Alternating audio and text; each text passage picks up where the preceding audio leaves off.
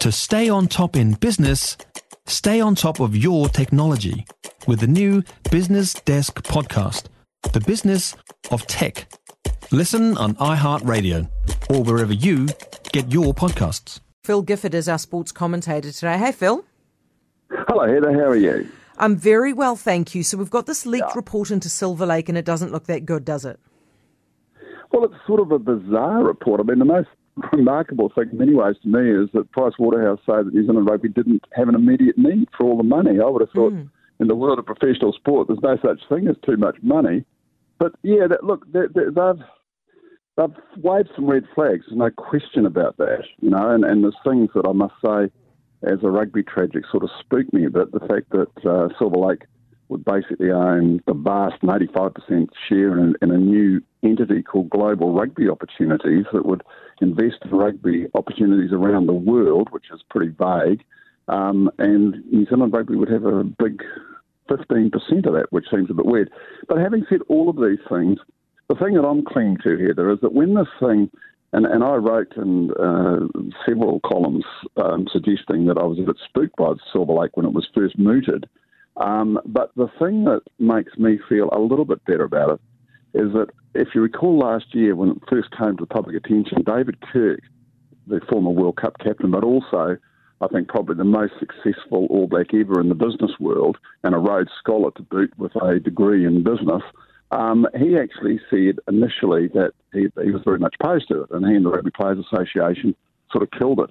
David Kirk now, as I understand it, has given the thumbs up to this thing. So, to be blunt, given that David Kirk has so much more knowledge about the world of business than I do, if David Kirk says it's okay, as I said, given that he was vehemently opposed to it originally, David Kirk says it's okay, then we can but keep our fingers crossed, I suppose.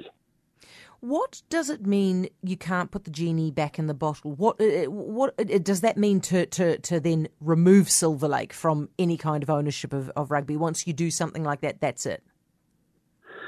Well, as I understand it, the big issue is that Silver Lake will have the right to sell their share in these companies. Right, that they're to setting whoever up they with. want.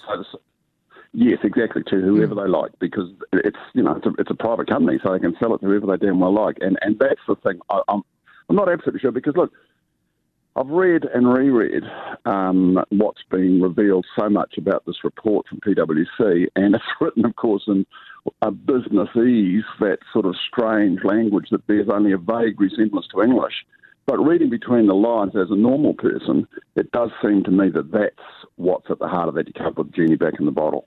Okay, now this has been circulated from the looks of things to all the provincial rugby boards and so on, who are yet to make a decision. Is that right? Correct. Yes, absolutely. And so do you have any kind of inkling, Phil? Do you have any kind of feeling about how that's going to go? I would suggest that it will be overwhelmingly voted in that the Silver Lake deal will go ahead. As far as, bear in mind that the original Silver Lake deal, the unions were 100% behind it, and this is a sort of a watered down version, but still basically at the heart of this thing. It's got a lot of the same things that it had in the original version. If they loved it back then, they may not be quite as keen on it now, because I don't think there's quite as much money going to the individual unions. But to be blunt, and although PwC, I mean, I presume that they've looked at all the figures and they suggest that rugby doesn't need it, I don't know anybody in provincial rugby that doesn't believe the more money they can get, the better off they'd be. Hey, very quickly, what went wrong for Scott Dixon? Well, bless his heart. I mean, we were talking the other day about him, weren't we? And I was saying how I regard him as one of the great and nice guys of New Zealand sport. He made it blue. He stuck the brakes on as he was going into pit lane. His brakes locked up, and he didn't slow down as quickly as he expected. And he was a fraction, apparently, believe it. It's sort of ironic. And the thing like the Indy 500, where they're driving at nearly 400 kilometres an hour, there are speed limits in pit lane, Heather.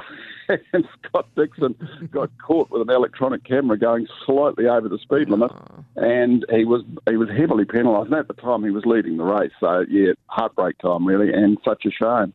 Yeah, Phil, good to talk to you. Thank you, mate. That's Phil Gifford, our sports commentator.